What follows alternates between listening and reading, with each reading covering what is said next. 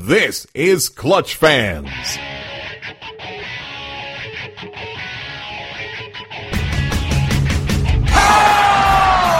the parking lot, the Rockets are going to Boston House. Swing it in.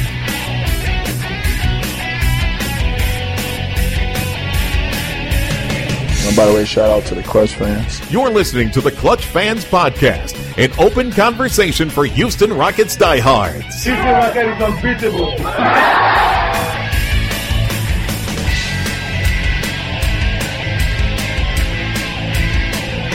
I'm ready to get on Clutch Fans. Now, here's your host, the man who would have drafted Harold Miner over Robert Horry, Dave Hardesty. Welcome back to the podcast. It's been a while. We are at the scene of the Toyota Center here after the Rockets beat the Portland Trailblazers 110-95, a game in which James Harden put up 44 points. 42 of those came through three quarters. And the Rockets got a small measure of revenge against the Blazers after last year's playoff series, though LaMarcus Aldridge did sit this one out. So it wasn't quite it really wasn't the full Blazers team at all, with Robin Lopez sitting out as well. I'm here with my good friend MK Bauer from Culture Map and Sports Exchange. And MK, it's always a pleasure to have you on, my man. I appreciate the opportunity, Dave. You know, there's so much to talk about. We haven't really done a pod in a while, and the Rockets sort of create this artificial trade deadline in December now, the last couple of years, and this year they actually pulled off some deals. So we're going to get into some of that. But first, I'd like to talk a little bit about this game, maybe the Rockets' play of late. What jumped out to you about this game in particular? Playing with pace. You know, Kevin McHale loves talking about this, and sometimes the Rockets don't execute it. And I thought it was integral tonight to have Corey Brewer come in the second quarter and really spark a huge run of turning defense to offense. And look, I understand that every time, every game, you can't get transition points. It's difficult. Some teams get back very well. Some teams understand spacing defensively when you're trying to run in transition. But the Rockets are so effective at it. And when they attack the passing lanes, they have so many guys who can pass in transition, so many guys who can finish at the rim.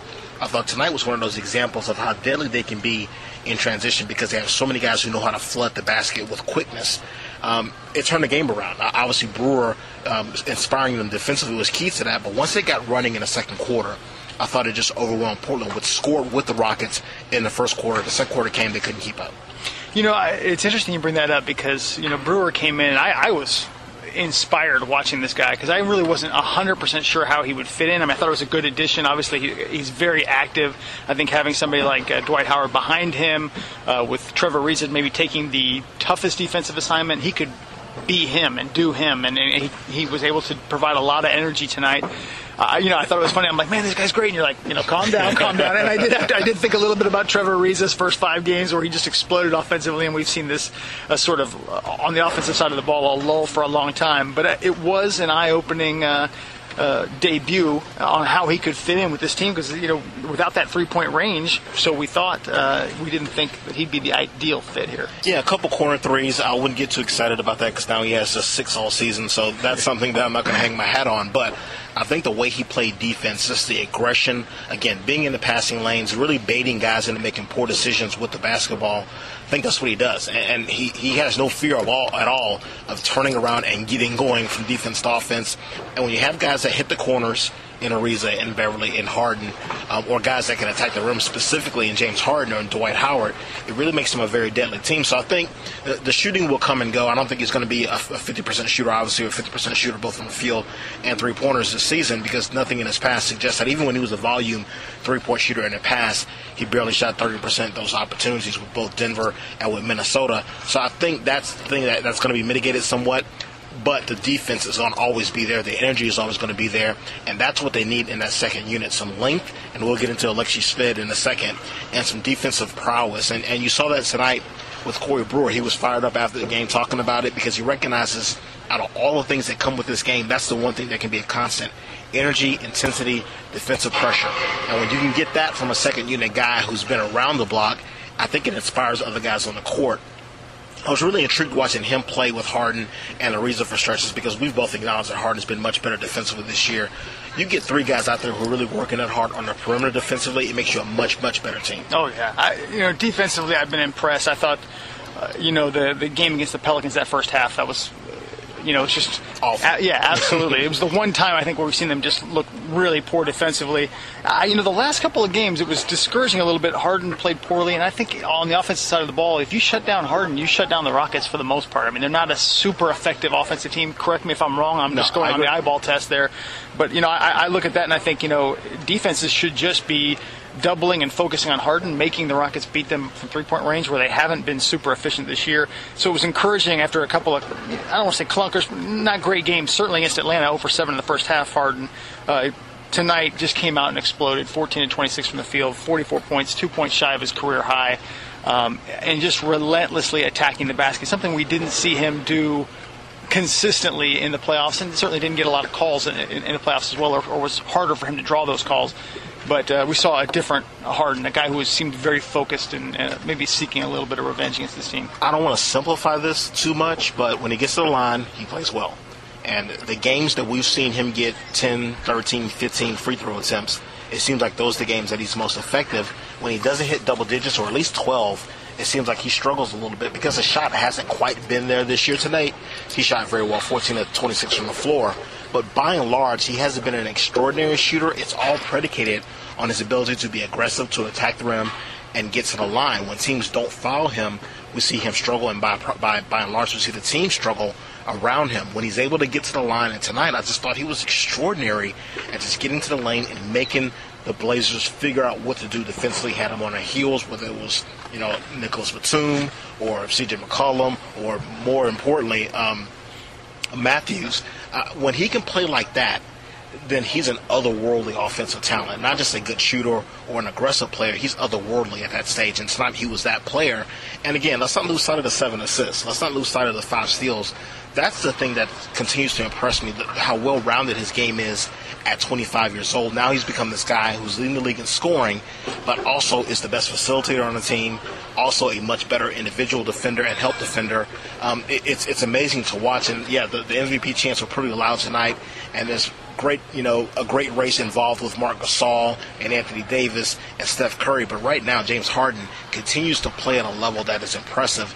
And to note your point, when you have a couple bad games, he came out tonight and just took it to another level. Yeah, I absolutely. We talked about this in the podcast maybe 6 weeks ago, 5-6 weeks ago, whenever it was, about the early signs that he was in the MVP hunt, and I think he's certainly right there. We talked a little bit about the Corey Brewer trade. I'm encouraged from his first game how he could have an impact here. And let's face it, this team just needed some depth, period. No matter who it was, they needed somebody who they could rely on and put in their rotation. But, I was surprised. Alexei Shved came in the first quarter tonight and played. And terribly. Yeah, he wasn't very good. But it shocked me that he was even, he came in.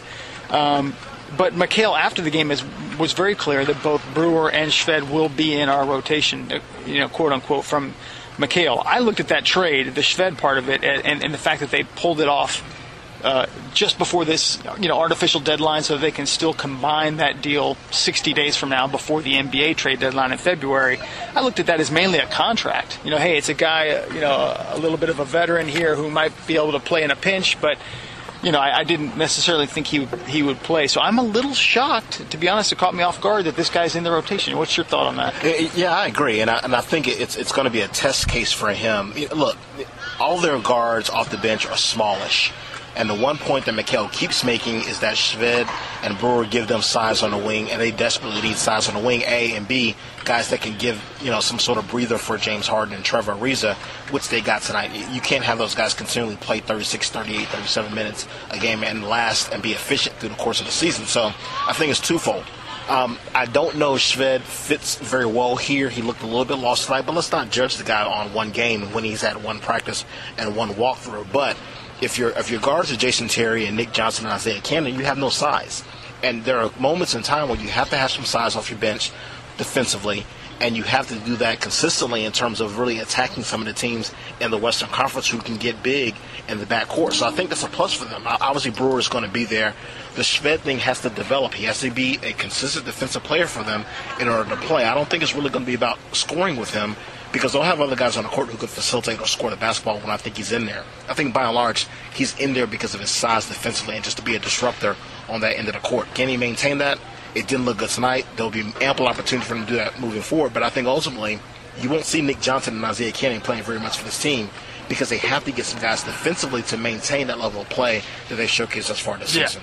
I think Nick Johnson's had he's had some great moments, but he's had a lot of games where you're like, wow, that should, just a rookie being a rookie, he's made some mistakes, some poor plays. I like the kid. I think he has a future, but I think it's just going to be a little while. I think ideally they'd like to send him back to the D-League to get more run and experience. Before we break out the knives and the pitchforks, battling it out over Josh Smith, because obviously, behind the scenes, today was certainly a day talking about Josh Smith. There's a rumor out there. Josh Smith stunningly cut by the Detroit Pistons today, and really created a bit of a firestorm about where he will end up. And it looks like the Rockets are probably the leading contender, according to Yahoo Sports, to sign him. And we're going to talk about that a little bit, but maybe some foreshadowing tonight. We saw Joey Dorsey jump ahead of Tarik Black in the rotation. Dorsey came in the first quarter. Black, I believe, did not play until garbage time. I'm curious to see what Mikal does with the bigs moving forward. I don't see a whole lot of difference in my mind in terms of consistent play between Black and Dorsey. They both had their moments. I think Black played really well as a starter. He hasn't been quite as effective now that Dwight's come back.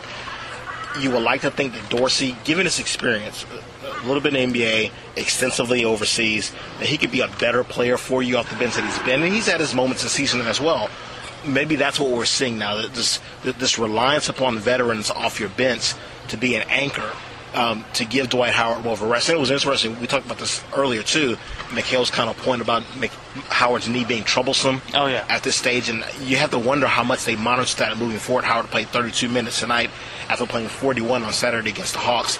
They're going to be careful with him, I think. And if you're going to be careful with him, you better make sure that the guy backing him up is the guy you trust. And we'll get into Josh Smith if he plays a role in that moving forward. But right now, you got to have a bruising type of guy who can rebound and play defense. And maybe they think at this stage, Joey Dorsey is more of an answer than Tarik Black. It's a coin flip in my mind, but it's definitely going to be something to watch because you can't rely too much minutes-wise on Dwight Howard, so you know for sure his knee is 100% healthy. Yeah, and I'm wondering how much, obviously they're going to have to create a roster spot if they do bring in Josh Smith. Joey Dorsey, by most accounts, they might have liked him better as a player, but that 2-year guaranteed contract saved him in the battle against Jeff Adrian. Certainly Jeff Adrian outplayed him in the preseason.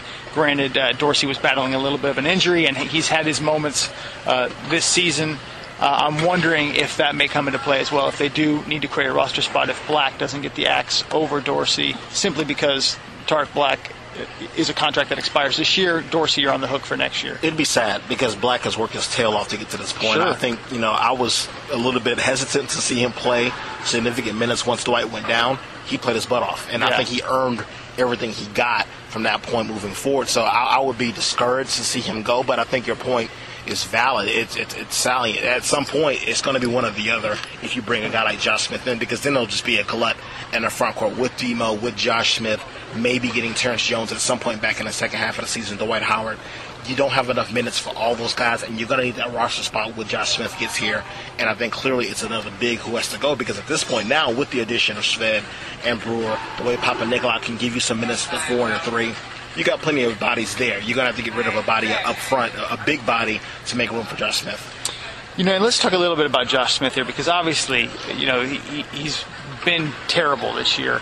Not just this year. Okay, we can talk about that as well. But this is a guy who was owed, I believe, $25 to $30 million. Had another, this season and 2 more years, I believe, remaining on his contract. And it was almost unprecedented. I certainly don't know of a case that I can think of off the top of my head where somebody's making this much money and was cut with this many years left.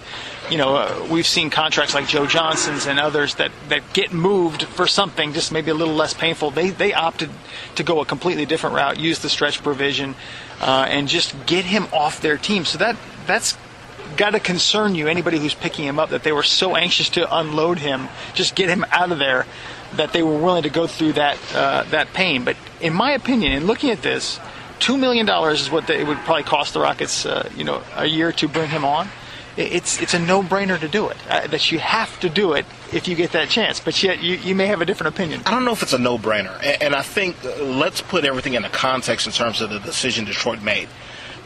Stan Van Gundy got there and recognized, like everybody recognized, it was a poor decision to sign him in the first place when you have an Andre Drummond and a Greg Monroe in your front court.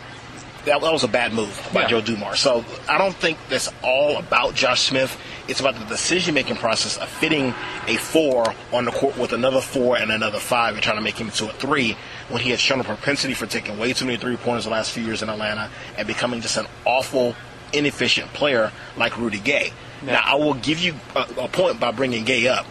Everyone thought the same thing with Gay when he got moved to Sacramento last year from Toronto, where he had been an awfully inefficient player, got to Sacramento, figured some things out, became a better player. So maybe there's a sliver of hope that Josh Smith gets in the right situation, plays the 4 and no longer masquerades as a small forward, and becomes the player he was once with Atlanta. Yeah. But it's been too many years since then. Back-to-back years of 14 in Detroit. 3 players in this league have played 700-plus minutes and have a true shooting percentage of under 42%. Josh Smith, Rajon Rondo, Elfrid Payton. Yeah. He's among the worst shooting players in this league at a high volume. The numbers go all the way through where you see how bad he's been in recent years, not just this year, the last 2 years with Detroit, the last year and a half plus with Atlanta, where he's become this guy where he's taking too many three-pointers and doesn't seem to understand where his best spots are on the court. Some of that obviously is done by the bad fit in Detroit, but I'm just concerned that if you bring him in here, how do you convince him to stay inside only when he's clearly become in love with the three-pointer? I'm looking at his shot chart now. I see an awful lot of red, and I see way too many three-pointers taken. He's become this guy who doesn't understand his limitations. Yeah. Maybe the circumstances change that. Maybe a scenario change alters his way of thinking. But right now, he's given you too many years of bad play, of bad decision-making to bring him in here and expect him to become something different. Well, I guess the way I look at it is at $2 million, and this is, half, if not less than half of what, say, for example, Papa Nikolau's making. It's such a low-risk chance that you can take that you this is a guy who, there's no doubt about it, he's flawed as a star, as a lead player, but you're bringing him into a situation where you have Dwight Howard playing behind him, a guy who protects the paint. You've got James Harden. If this guy comes in here and he's taking 15-plus shots a game, 20 shots a game, then obviously it's not working out. You've got to change things. You've got to bench him, bring him down. At $2 million, it's such a low risk, in my opinion, that I just, to me, you've got to make that happen. And what I really like about it as well is I think you bring him in here, and if he can do some of the dirty work that you want a big to do, to be able to be a good weak side shot blocker, a rebounder, guy who can defend some fours, maybe get you a few steals in the passing lanes, and also run in transition. The declining athleticism is a concern for me. But if he can do some of those things, that makes a Terrence Jones or a Donatas Motiejunas more expendable in a trade. And now you get value somewhere else where you need it. And I'm looking right at you, Goran Dragic. We want to see a trade eventually happen that the Rockets are able to add a significant piece, and that by getting Josh Smith on the cheap, you can now take somebody who might have a better trade value and move him. I think this is the Rajon Rondo argument, and I don't want to seem hypocritical because I think I was the one, You and I debated on this. Yeah, and I liked what Dallas did in getting him, even though there was some ugly recent history with his shooting and his defensive play and yada, yada, yada. The same thing can be said for Josh Smith. He's not the same level defensive player he was in his prime in Atlanta. He seems like he's an older player, even though he's only 29. I don't know if he's going to come in here and subjugate his game enough to be nothing but a guy off the bench, nothing but a guy who shoots on the inside. By the way, he's shooting 40.7% on two-pointers this year. Yeah. So he's not even a good guy I think inside. Around the rim it's like 44% or something. Awful. It's like he's just awful. So I think that's my concern. When you're paying a guy that much money, and he's been a star player on some level for a long time, I'm dubious in him coming in here and just saying, you know what, I'll take 8 shots a game. Yeah. I'll do whatever it takes to help this team win, because he's been out front for so very long. You can't give him $54 million in Detroit and then a year and a half later get rid of him and expect him to come here and just be like, you know what, Kevin, I'll come off the bench and grind and jump on the floor and get rebounds and block shots. I just don't see it. He can prove me wrong. Yeah. And I think your point about it being only $2 million makes it worth the Rockets, while to go for him. But, man, I think it's more of a risk than anything they've done recently because he could be coming here and become a very disruptive force in terms of how he plays and how he's played the last 3+ years with Detroit and during the decline in Atlanta. And this is the exact conversation, by the way, that you and I had. We took opposite stances on Rajon Rondo when the Rockets were rumored to be trying to trade for him. And let me just say that I did not like Rondo for the Rockets. I absolutely agree he has special qualities, the qualities of an offensive player, just an overall player, that some very unique qualities. But I feel like you take a decline in three-point shooting, possibly a decline in defense compared to Beverly, just given what he does, and it just seems to me you're fixing something that's not broken. Now, if he was to be waived and you suddenly have a chance to get Rajon Rondo for $2 million, I'm trying to get first in line, and that's where I stand with Josh Smith. When they were talking about the Rockets possibly trading for Josh Smith in that contract, I mean it petrifies me. No way. That's high risk. But when you're talking about a guy who's waived and picked up for $2 million, you can cut him just as easily and dismiss him from your team as you did picking him up. So to me, I think that's worth it. And this is a guy also that is close with Dwight Howard, and I think Dwight might be able to reach him and say, hey, look, we're trying to win a title here, and you got to get with the program. That's the mystery. Can he come in here and play nice with the guys who are already on his team? And at this stage, you're bringing veterans in because you don't want to jerk with the chemistry. Now, I like the chemistry of this team, and I think that's why the addition of Corey Brewer works because, God, he's been saved from Minnesota. I mean, He's been smiling nonstop every time we see him because he's so happy to be in a situation where he can win and contend for a championship. And maybe Josh Smith becomes that guy, too, because they've been on a mediocrity treadmill in Atlanta. Detroit's been awful. Maybe he does come in here and change his attitude because it's a change of scenery for him. But, man, he's been a negative offensive player for a long time. And to ask a leopard to change his spots with the snap of your fingers is a little bit of a concern for me. But, again, it's low risk financially. Maybe the circumstances are such that he understands what's at stake, and maybe he becomes a different player. But you're talking about a lot of history. It's not like a short amount of history. It's a lot of history of him becoming a declining player. And if he's not what he was athletically, then what are you really buying yourself into? Random to jump into this here, but if you're the Houston Rockets, do you trade Donatas Motiejunas, the New Orleans pick, and probably Capella to get a guy like Goran with just half a season left and unrestricted free agency looming? I think that has to be in concert with getting Josh Smith. I don't think you can eliminate Donatas Motiejunas without having another 4 available to give you some scoring, and we don't know what's going to happen with Terrence Jones. That's way too risky. Now, if you feel, here's your equation: you're getting Goran Dragic and Josh Smith, and losing Donatas Motiejunas, a number 1 pick, and Clint Capella. I think all day, every day, you take that. Yeah. Now, granted, I'm a huge Goran Dragic fan. I think adding him to this team makes him so much more dynamic because he plays a lot like James Harden to an extent in terms of the shooting, the penetration, the craftiness with the basketball. They'd be a pain in the backside to guard, those two guys on the court together. And then, again, you're asking Josh Smith to kind of lower himself in terms of what he's giving you offensively. Maybe he does that. That's a dangerous team. If you're talking about adding those two guys, then, I'm not letting Donatas Motiejunas stand in the way of me getting those 2 players and a draft pick. I'm not as in love with draft picks as you and Mr. David Weiner is. I think you play for the now, and those guys would definitely boost your opportunity to win right now. Goran would be just absolutely. I think if they were able to get Goran Dragic, I'd feel comfortable in saying that, hey, this team can absolutely contend for an NBA title. I mean, there's too many good teams out there to say yes, they're the front runner, but that would be a team that, in my opinion, just even in flashes, what we saw tonight, just when Corey Brewer took the ball and quickly penetrated, it was almost like the defense didn't know what was going on, because they're like, wait, whoa, James Harden's the only one here. Beverly penetrates and usually just, does that circle under the hoop. Ariza just is a total mess trying to penetrate, in my opinion. And we could talk about Ariza's offensive woes all year. He's been fantastic defensively. I'm not trying to pick on Trevor Ariza, but he offensively has been a mess for most of the season. They just don't have that creator, and I think Goran is going to be a guy who's very difficult to acquire. But I'm sure they're going to be monitoring that situation 24/7. I don't want to get my hopes up too high at A, and then B.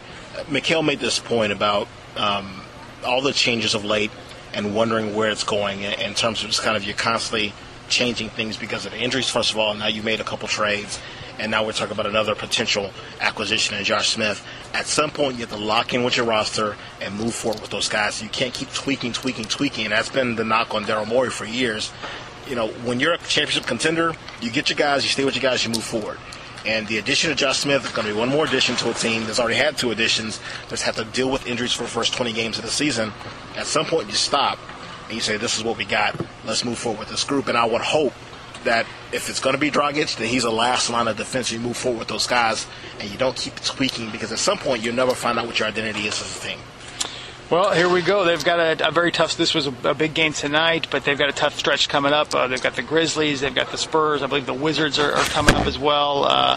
This is we're going to see what the team's made of right now, I think, and we're excited to see Brewer in there, how that team how they do from here. But, MK, thanks so much for coming on with me. First of all, tell everybody where we can find your work. Culture Map is probably the easiest place to find my work, and I'm always on Twitter banging around and having conversations with guys about sports and food and movies, and Moist Capenda is where you can find me there. But yeah, I'm with you. I think things are going to get really interesting. I think the Josh Smith thing is going to happen, personally. I think it is. It seems like it's going to happen, and then that opens up a whole new door of opportunity for this team, and it's going to be really intriguing. As you referenced, the slate of games is really difficult the next couple of weeks. We'll see how they manage the addition of another player, as well as playing some really difficult teams in the West. Awesome, man. Thanks again for coming on. Merry Christmas to you, and Same to you. Merry Christmas to everyone out there. Have a good one.